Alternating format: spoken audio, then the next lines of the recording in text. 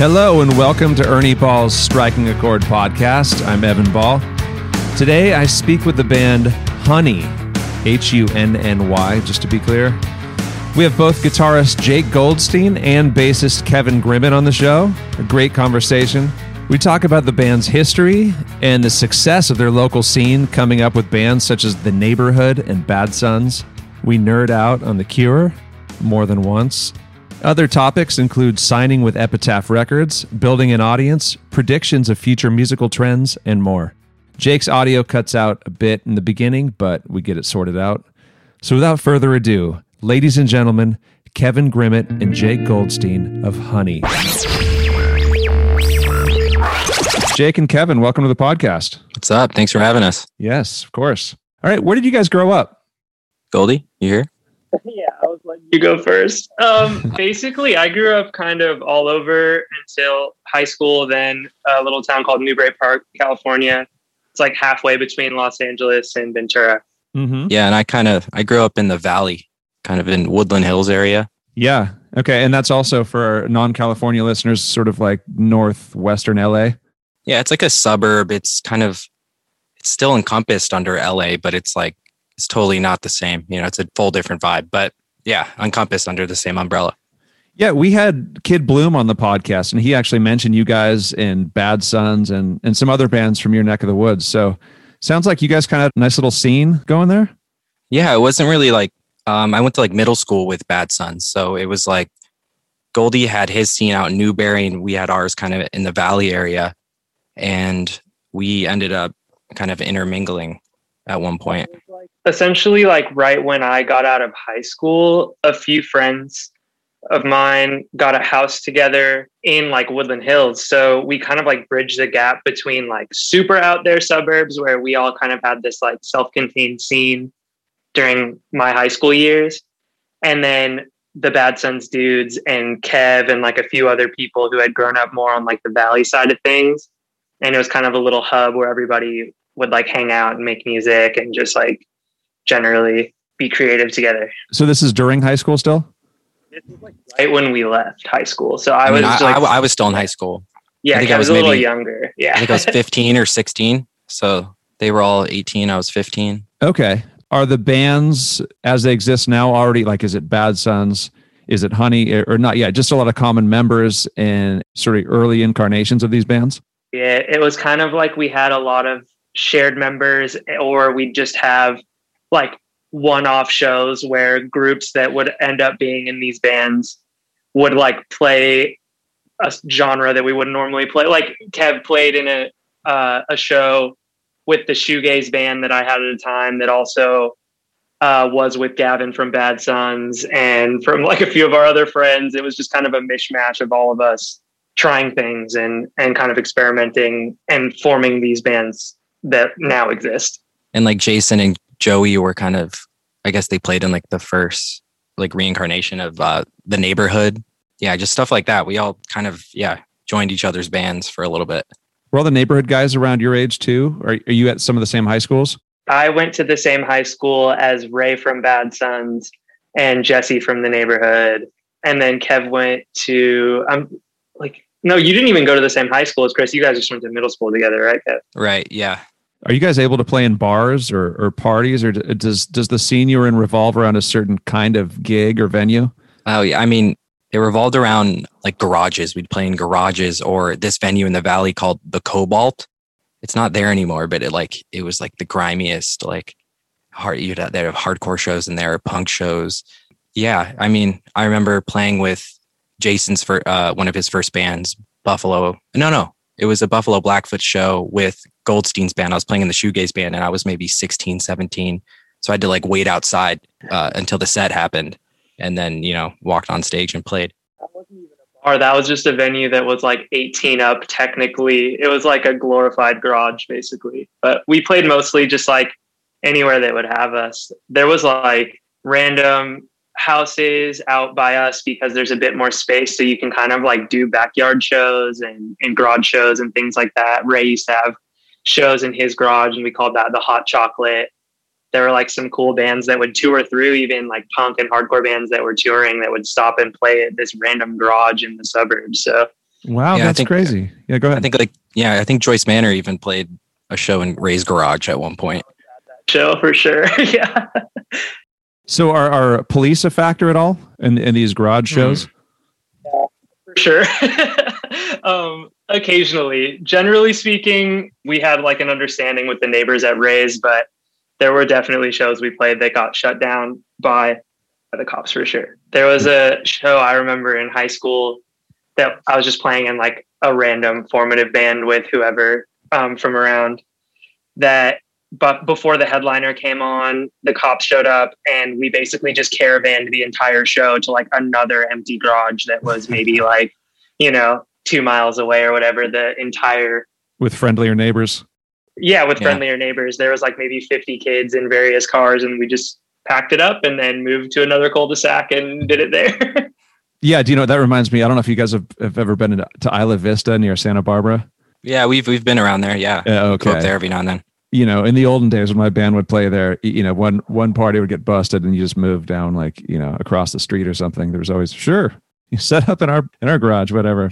Yeah, I've like street crawled there and like gone to backyard shows. Yeah. I was just going to say, I think a friend of mine's older brother like lived there. So even Santa Barbara is not that far a shot from Newbury Park. It's like Newbury is just near, Camarillo. So we'd, road trip up there to stay with our friend's older brother and definitely saw like reggae bands and that sort of thing up there quite a few times. Yeah. And we're in San Luis Obispo. So that's like the quickest getaway outside of San Luis. Do you remember a first Friends band to blow up or get a big boost? Definitely. I think the Neighborhood Boys were the first ones out of that like community that really took off because they had received attention like super quickly. They put a video out and it kind of like went viral. I think they were probably the first ones to really have a go. And did that happen pretty organically or did they have like a label push behind them or? I think it was super organic. It was during the time of like Tumblr and when Tumblr could blow up a band in like 2 seconds. Just not really a thing anymore. Oh, but wow. it was super organic.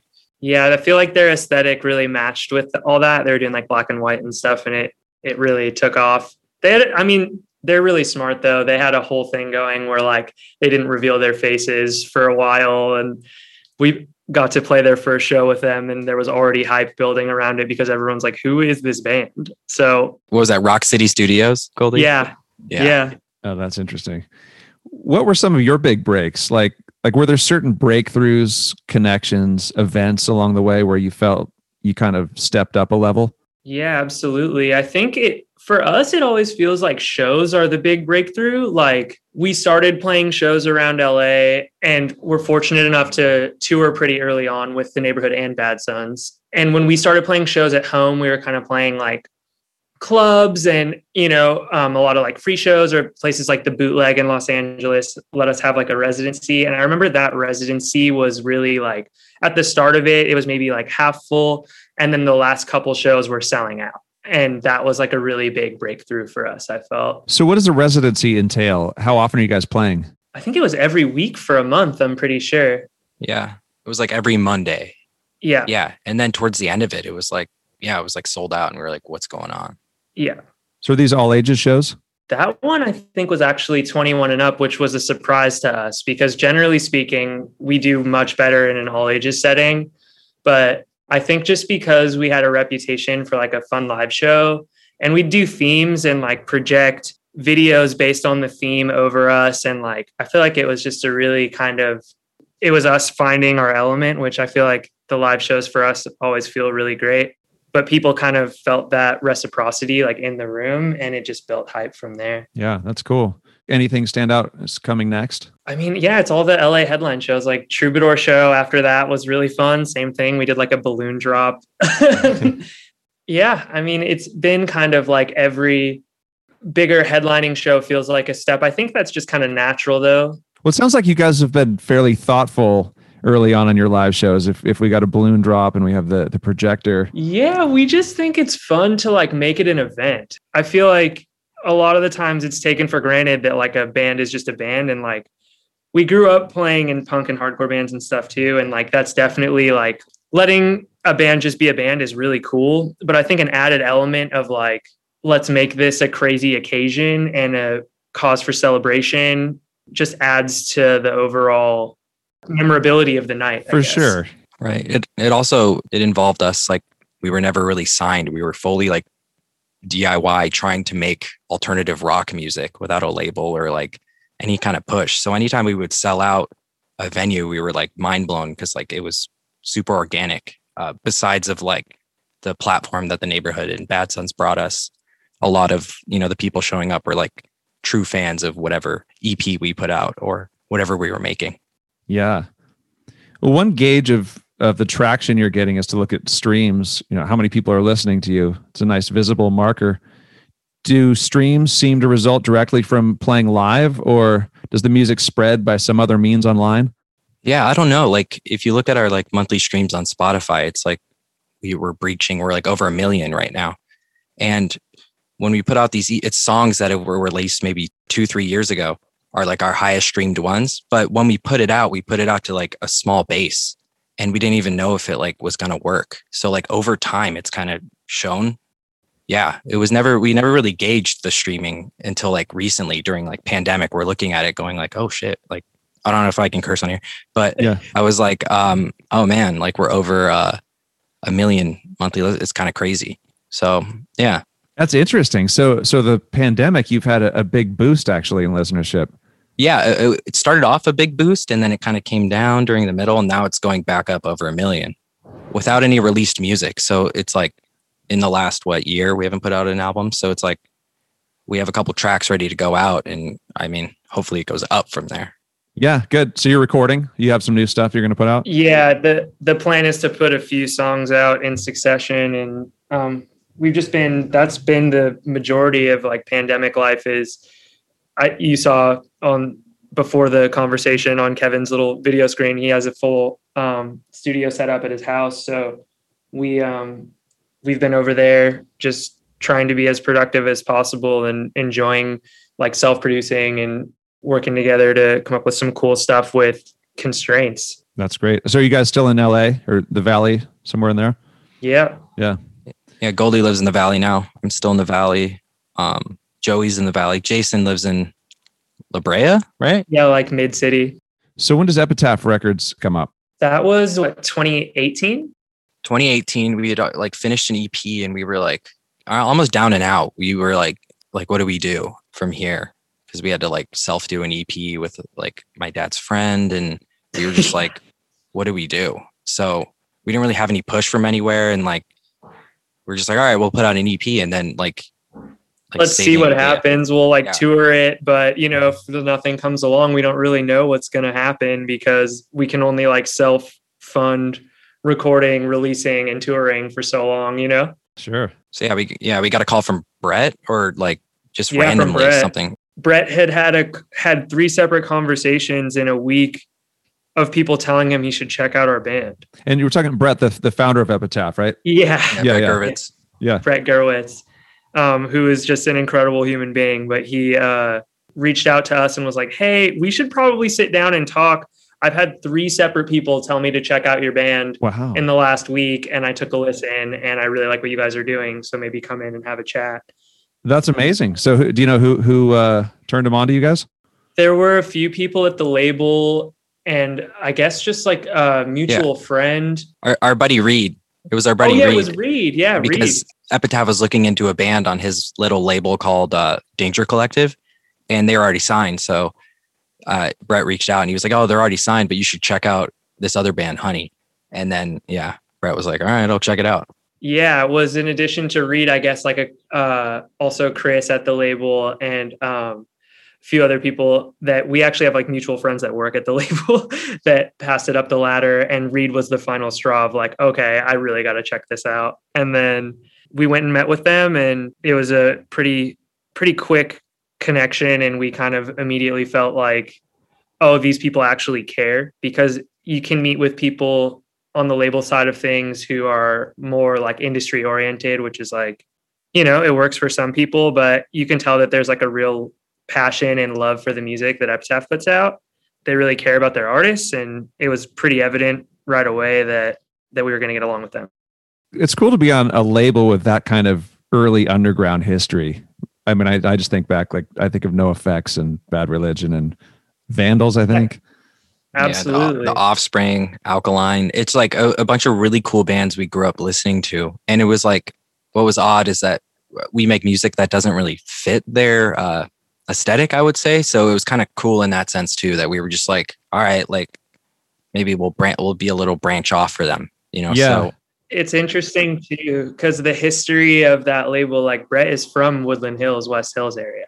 So like we have a mutual pedigree and just based on location and like where we grew up. So he totally understood like the landmarks and the references and the things that kind of informed what we were doing without necessarily having the end result be shared aesthetically, you know? Yeah.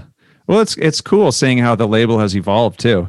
You know, like back in my day, I just think of it as like, you know, pretty straightforward, these punk bands, you know, and they've really sort of brought in a lot of cool bands moving forward and had this longevity, which is great. right, it's really eclectic. I mean, I don't know if their core fan base is like stoked on it per se. You know, they'll post a video of us and like there's dudes like, what happened? You know, like, but like they also have the punk bands, so it's I think it's good for them to kind of, you know, they're casting a wide net, seeing what works in different areas. But, you know, their core fan base of like punk guys are like, they'll get heated at some of the stuff we put out. Well, I'm sure you all have individual influences growing up. Which bands or genres do you think have most influenced or inspired Hunny directly?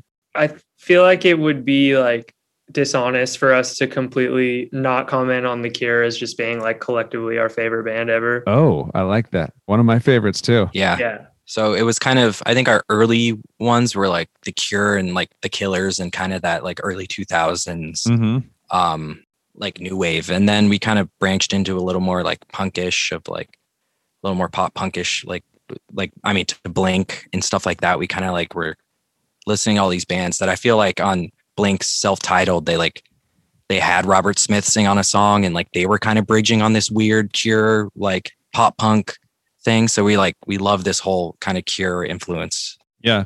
Since you mentioned The Cure, I got to dig a little deeper. Any albums that stand out for you guys? Disintegration is bomb. Head on the Door is amazing. I mean, Head on the Door is, I mean, I don't know which one's my favorite. I'm a low-key Wish fan. I love Wish. Yeah. It's so good. Yeah. I think Disintegration comes top of mind for me. I know it's maybe their biggest, probably is their biggest, but it's just so it's incredible, big and dramatic and like unapologetically dramatic. It's really cool to listen to the demo recordings that came out with like the remaster and stuff of Robert just like writing those songs with the drum machine at home too. Yeah. Because there are such strong like songwriting elements. The production always gets the shine on that record, I feel, because it is incredible, but it's cool to hear those songs in a place where they're not quite polished yet and the songs are still amazing. Yeah, well, I think Pictures of You is on there instrumentally and it holds up without vocals. It's just, I mean, the lyrics are already sparse in the normal version. I think it's just a testament to how strong the songwriting is. And they just tapped into something where it's just, you're sort of at ease just with these long songs and he'll just come in, you know, after 2 minutes and it feels bold to me. Oh, it's super bold. Yeah. I mean, like even Lullaby on that album was like, he's singing with like the whisper, Spider-Man, all that kind of, it's like, you're like, it's crazy. It's super different from everything. And every song is bomb. And I say it's a dark album. It also has one of their poppiest songs. I mean, love songs on there too. Yeah. It's really funny. I feel like no one talks about how that band is fully a riff band. Like all of those songs, the reason those 2-minute intros work is just because the riffs are so good.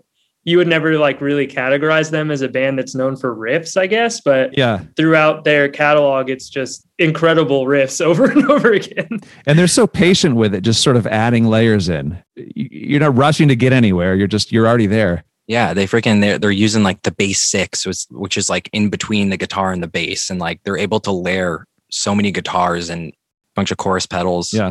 Great band. Cool. All right. Any other bands you guys want to throw in there? I heard the Killers. I could hear that.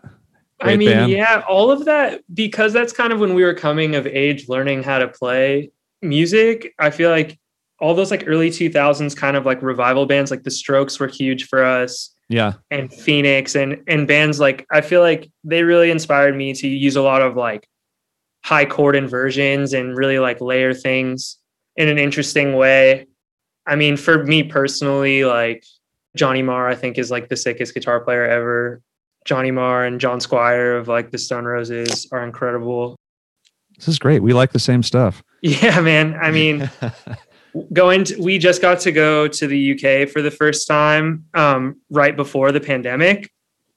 And going to Manchester, we were so excited that we had a great show because like ton of bands that we love are from there. And so the fact that the show was good, we were like so happy that we were embraced by that, even if it's not the same community at all. It just felt right. I don't know. It felt like a landmark. That's cool. Yeah. Yeah. What does the Hunny songwriting process look like typically? It's kind of varied from release to release.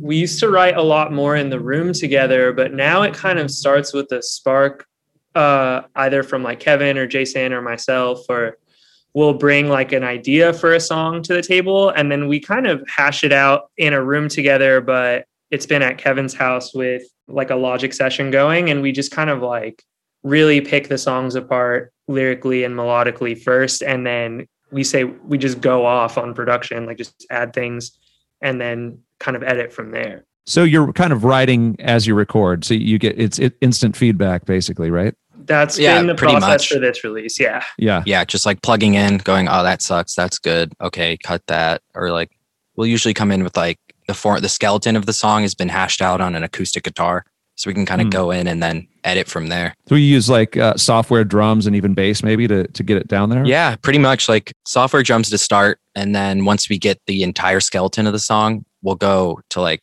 our little lockout and have our drummer do a drum part to it and mix it in with the electronic drums and kind of get a nice blend between all that stuff. Yeah, yeah. So the bones of the song are sort of there from an acoustic guitar, right? So you have chords, melody. Yeah, we usually start with like, we'll have like a verse, or we'll have like a verse melody, or like a chorus. Like this chorus is good. All right, cool. Now we have to write the entire song around it. So it'll start off with ideas. Like one of our songs, Televised, like Goldie had that like awesome guitar part. So we're like, all right, that's the re-intro for everything. We have to like get to that. Gotcha. So everything else has to, yeah.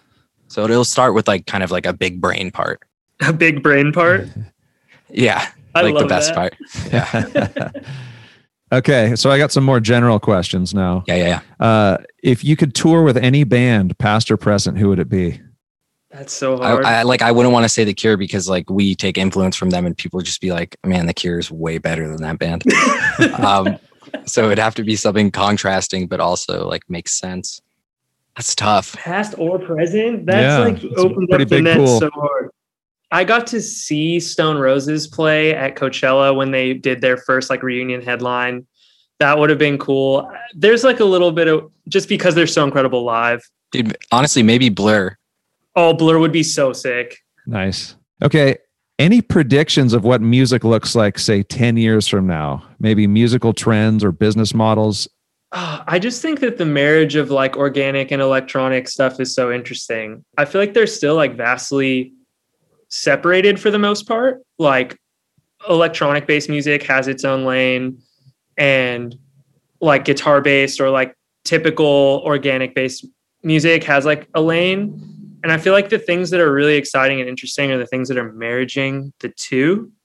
So I think there's just going to be attempts to kind of like solidify that. What that looks like, I don't really know, but I don't know. I feel like as time's going, I feel like more nostalgia is playing in. Like all like the emo rap is taking from like old emo riffs of like old pop punk bands, or like, you know, so like, I feel like it's going to keep on looking back and reimagining that with like rap. I feel like rap is kind of like that kind of singular artist. I don't know if like the band dynamic is going to be as bomb. I feel like people are really gravitating towards individuals in music right now, like a Billie Eilish or like Slow Tie or any of these like kind of big names. Yeah, the mega artists, you look at any of the award shows, it's like, yeah, it's sort of like individual superstars. If it is a band, it's like a Green Day or, you know. Right, it's these legacy bands. Which is so funny. I feel like there's a case to be made because a lot of those have so many like writers on them. A lot of the time, like a lot of those megastar albums have like teams of, 10, 15 writers. Like it still is a group format. So it might just take the right combination of people that are like a hit factory machine to really counter that end up coming up together rather than meeting later, you know? I think Hunny could fill that spot. Hey, we'd love to. What about, do you think there are any changes like business model wise that might stick after the pandemic's over? Hopefully it's over. I think the like dropping singles is going to be the format. To drop albums is not really, I think it's too much for people to absorb. So it's like, I feel like everyone's going to be dropping singles that are like their best foot forward and changing vibes and trying to catch this like TikTok wave of like, oh, this trend's happening right now. I have to add a little bit of that in, and like, which is cool. I mean, it's cool. I mean, I don't know if the album format is going to be as popular. You can act more quickly with a single. Right. I think it's always a pendulum. Like singles have come into vogue more than albums repeatedly, like through the course of musical history, you know? So it's like, that's just the way the pendulum's going right now. I totally agree. Like, no, I feel like no one wants to sit and consume an album, especially once we're out of lockdown. People are going on the move. Hey, before I forget, speaking of singles, or I don't know if it's singles, but you guys mentioned you have some songs you're releasing soon. Anything else you want to say, or release dates, or? We can't give a concrete release date yet, but it's going to be when does this come out? Let's see, March sometime. This month. If not, if it hasn't already come out, it'll be in this month. Okay. Yeah. We're going to shoot a video for it next week. Okay, cool. So listeners, check it out. If there were a time machine, do you have any advice for your high school selves? Find Kevin Grimmett. No, I already knew him. I'm just kidding. Yeah. I guess I would be like, probably release more music, because we have so many songs that are just in the vault. And like, I look back at them now and I'm like, I can't put that out now after being in this band for this long. Like it sounds so immature. So I wish like we would have put out more songs that like were of the time, because we just have a way bigger catalog of more people to, pick through. And now, I don't know. Just don't be so picky. Okay. Don't be precious. Yeah. Yeah. Yeah. Allow yourself to put things out as you create it. I think that's kind of how we're looking at things now, is like, it's so interesting to be able to catch a glimpse into where an artist is at in the present moment. And I think if we would have allowed ourselves to do that before, there would just be so much more for people to listen to. But now it's like we feel past it because it's not where we're at. So it doesn't feel right to release it. But to go back and tell yourself, don't be so precious and just put things out as you do it, I think that's really solid advice. Great. Yeah. Do you have any strange fan encounters that come to mind? I feel like people that come to shows and stuff are really cool. I don't know if there's anything like super crazy or weird. Yeah, strange. Let me think. Well, once you guys hit the road again, who knows what happens? Oh, yeah. Yeah, sure. It might be crazy. Pent up craziness. I don't know. I can't even imagine going to like a merch booth now. Yeah. It's freaky. Like I have to have a hazmat suit or something. Yeah. Do you have a best or worst gig that comes to mind? The worst one is easy for me. We played a gig in Omaha. We've since been back to this venue, so I'm not going to name the venue, but we played a show in this room that was closed off to like the rest of the venue. And we started to just the sound guy and ended to like maybe 2 people in the room. It was just real bad show. And it was like, I think 8 degrees outside when we played. So we had to push in through the snow and out through the snow immediately after our set. It was so bad.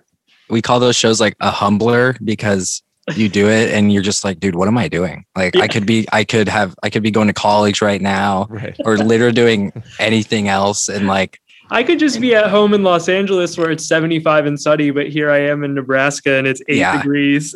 playing to a sound guy who's like, he's bummed, and like the 2 people there are like not there to see you, or just happen to like walk by the venue. Yeah. Well, the inverse of that would be like the El Rey show we played right before this pandemic hit was unbelievable. Yeah, it like sold out 3 weeks in advance, and we were like, this is crazy. And it was like all our fans who like started from the beginning, and it was cool seeing everyone in the same room. That's great. Where was that? The El Rey in Los Angeles. Yeah. And then the Nebraska gig, hopefully you guys didn't drive out just for that. It was part of a bigger tour that had more hits than misses. Yeah, that was a part of a tour that was like a harrowing tour just because it was cold and there was crazy circumstance, but that was definitely the low. What song gets the biggest reaction when you play live? Televised is like our biggest streaming song right now. And I think that has a really good reaction because we were writing it kind of as like a ballad type song with like a pretty part. And then we were like, dude, but we still want to like mosh in the chorus or something. So we like added a tempo change and like people all start like going like raging at the chorus. Yeah. So tempo change. Anything else that you think explains its appeal? Well, it starts off with like a Cure-ish kind of bedroom poppy, like string line that's like pretty, and everyone goes, oh, really? Like it kind of differs from the rest of our catalog. So it's like cheeky and like kind of like British Invasion feeling. And then it goes to like a friggin' like, I forget the tempo, like a 20 BPM tempo change. And then just like, it comes out of nowhere. So like anyone who wants that kind of pretty part has it. And then when it gets to the chorus, you're like, okay, now like I can push around and go wild. So it kind of has the best of both worlds in the same song. I also think that lyrically, the way that those parts interplay with each other works to the same advantage because it is like more sweet and pretty during the verses. And then during the chorus, it's way more harsh and like brutal truths. And so all of it just works in tandem to be like, we're going to lull you into a false sense of security with this verse and this intro and all these like really pretty things. And then the chorus is just a complete 180 and a jump. And I feel like people respond to that kind of like disparity within one song because it's not done very often. So it sounds like it's conducive to playing live, but as well, it's your biggest streaming song, I think you said. Yeah. Yeah.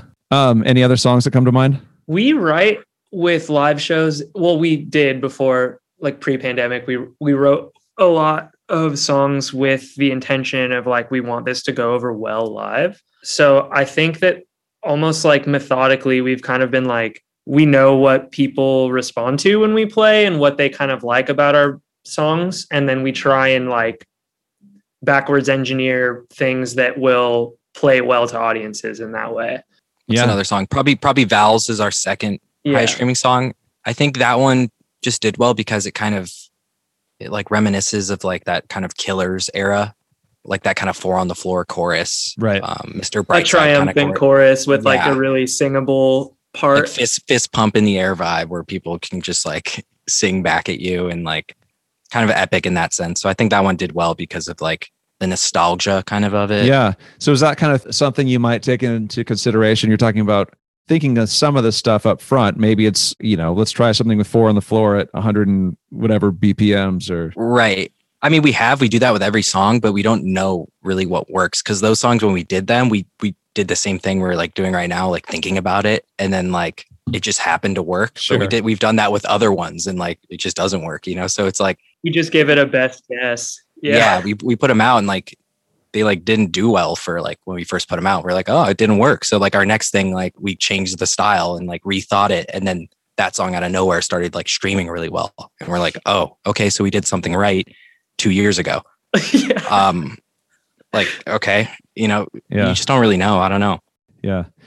All right. Next one. What do you think about Robert Ochoa? Huge fan of Robert. He's from the 805. We love him. What do you think about Robert? He's the best. He just came off mute. Okay, good. Just checking we haven't put him to sleep. My ears are burning, yeah. All right, just checking.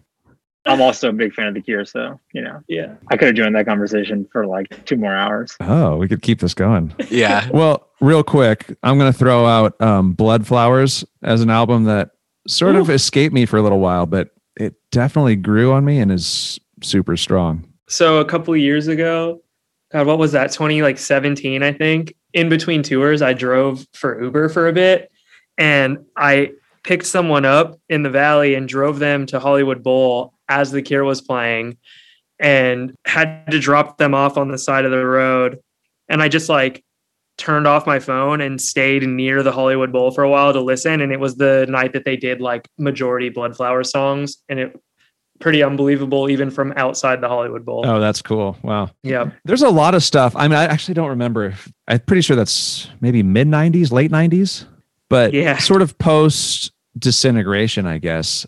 Or, well, I can't remember what was after Disintegration, but there's a lot of gems when they sort of, I feel like they've gotten forgotten about. The early stuff's always really cool, but I feel like the stuff that's not supposed to be as cool, there's so many gems in the, like around 2000. I don't have exact dates, but yeah, but no, I think Blood Flowers is 2000. 2000, Okay. yeah. Yeah. And The Cure, like the self-titled 2004 album, really good too. The song called "The End of the World" on there is like really good. Yeah. So that era, there's a lot of stuff I think that just sort of got. There's gems in there, dude. Yeah, for sure. I feel like the production maybe like made it less. I don't know. I feel like if they kept their 80s production or like mixed it with the 90s. Yeah, I feel like they got right up to the edge on Wish. Like there's some great stuff on there. Obviously, like Fry I'm in Love and like Letters to Elise and a couple other songs on that. But they really like did some 90s stuff on that. And then after that, I feel like the production went like a little too modern and maybe people fell off of it. But yeah, I could see that for sure. But still good. Yeah, still good. It doesn't offend me. Not at all. Did they have something new coming out? Have you guys heard that? I heard the rumor. You've heard a rumor, Goldie? I've heard a rumor they're putting stuff out. Yeah. I just cross my fingers, I don't want it to be bad. Oh, do it one more time. I think he can. I mean, where did we just see him, Goldie? Rose Bowl? We saw him in Pasadena when they did that festival. That was the first time we'd all actually gotten to see them. And we went together and it was just like hit fest. You just realize like how great of a singer Robert Smith is. Like, I was like, there's no, like, he sings so incredible. Like, there's no way he can't make something good. How good is that the one that's at the Rose Bowl? Yeah. Yeah, I was there. I watched that. That was quite the set. It was all like getting all so foggy good because the fog came in over the golf course. And it was like outside of the Rose Bowl. It was pretty cool. Yeah, pretty cool moment. They're playing a forest, and it's just like it was so perfect. It was incredible. The Cure, if you're listening, I hope you're enjoying this. They're actually big fans of this podcast. Not really. Tell them that, contrary to what Kevin said earlier, if they do want to take us out on tour, we're not going to say no. So, right. Yeah, we do it. Yeah, you weren't rejecting him when you didn't mention him on that question. No, yeah. we don't even have the option. But yeah. Okay, final question. What strings do you guys play? Just curious. Power slinkies, 11s. Boom. Yeah, I play the orange bass strings. I think is that which. The hybrid slinkies? Does that sound right? 45 to 105? Yeah, I think those might be the ones. And I also just bought bass 6 strings from you guys because you're the only people that do it. Do you play 6-string bass? Or are you talking about like the guitar bass type instrument? The guitar bass type instrument, which we like the Cure used a lot. So I was like, all right. And I saw Blink-182 using it growing up. So I was like, I got to get one. So we've used that on like everything we've done. Oh, that's cool. Like crucial. Okay. So yeah, you're the only people that make the strings. Good to hear. Please keep making them. Yeah. Don't stop because Well, we only sold 3 sets last year, so no, I'm just it's kidding. all to me. It was us. Yeah. Yeah. All right. Well, maybe one more question. What do you guys have planned coming up? I mean, I know it's hard to plan, but we're going to like put out more music. We're going to try to like put out a song a month with a video and content and just like keep up in that aspect because we kind of took a year off to write a bunch of music and we just want to what I was echoing earlier, just put out more music and don't be so precious with it. We've been stockpiling in preparation. So we have a lot of stuff in the vault that's ready to go. Yeah, we're just going to put out singles and like, if it works, cool. If this one doesn't hit as hard, all good. Another one's coming out next month. Because when we were doing kind of all right, let's work this year and then, make an album and then put it out next year.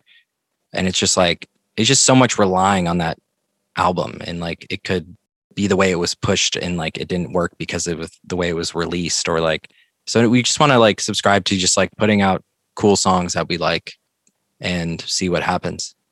And are you at the point or are we at the point where you can start booking like in September or is it just you just not even mess with that at this point? No one even knows. I mean, we technically have holds for the fall, I think late October, early November, but we'll see what happens. We have them just in case that's a thing, but we'll find out.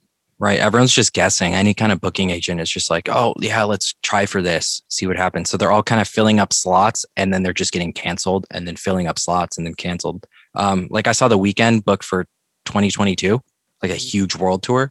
So they're just banking on that everything's good by 22. I mean, I hope the end of this year is good to go because we have a tour lined up. We need to start making more venues because once we get the green light, every band on the planet is going to be racing to the venues. Absolutely. It's an actual like problem, right? Because like we can't get slots for like our favorite venue. Like, oh shit, we're playing, this venue instead of this. And we're like, oh man, because it's booked, so we'll see. Interesting stuff. Yeah. Can't wait for live shows to come back though. It's one of our favorite things. So yeah. Well, Jake and Kevin, thank you so much for being on the podcast. Thanks for having us. This is awesome. Thanks for tuning in to Striking a Chord, an Ernie Ball podcast. Make sure you're following Hunny on social media as they plan to release a steady flow of material. Remember, Hunny. If you'd like to contact us, please email strikingachord@ernieball.com.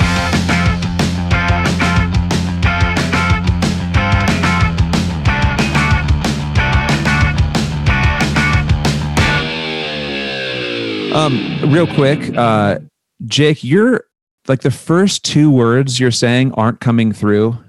I don't know if it sounds like that to you guys too. Yeah, it does sound like that. It's like you have like an attack knob turned up, Goldie. It's like Let me see if it's better if I just use computer audio real quick. Hold on one sec. Unless you want to start every sentence with testing 1, 2, and then go into That seems like pretty unnatural. Is this better? yeah, it sounds way better. Okay, I'll just use the MacBook speakers, and if that's an issue, just let me know, and I can try and figure something else out. Okay, cool. Oh yeah.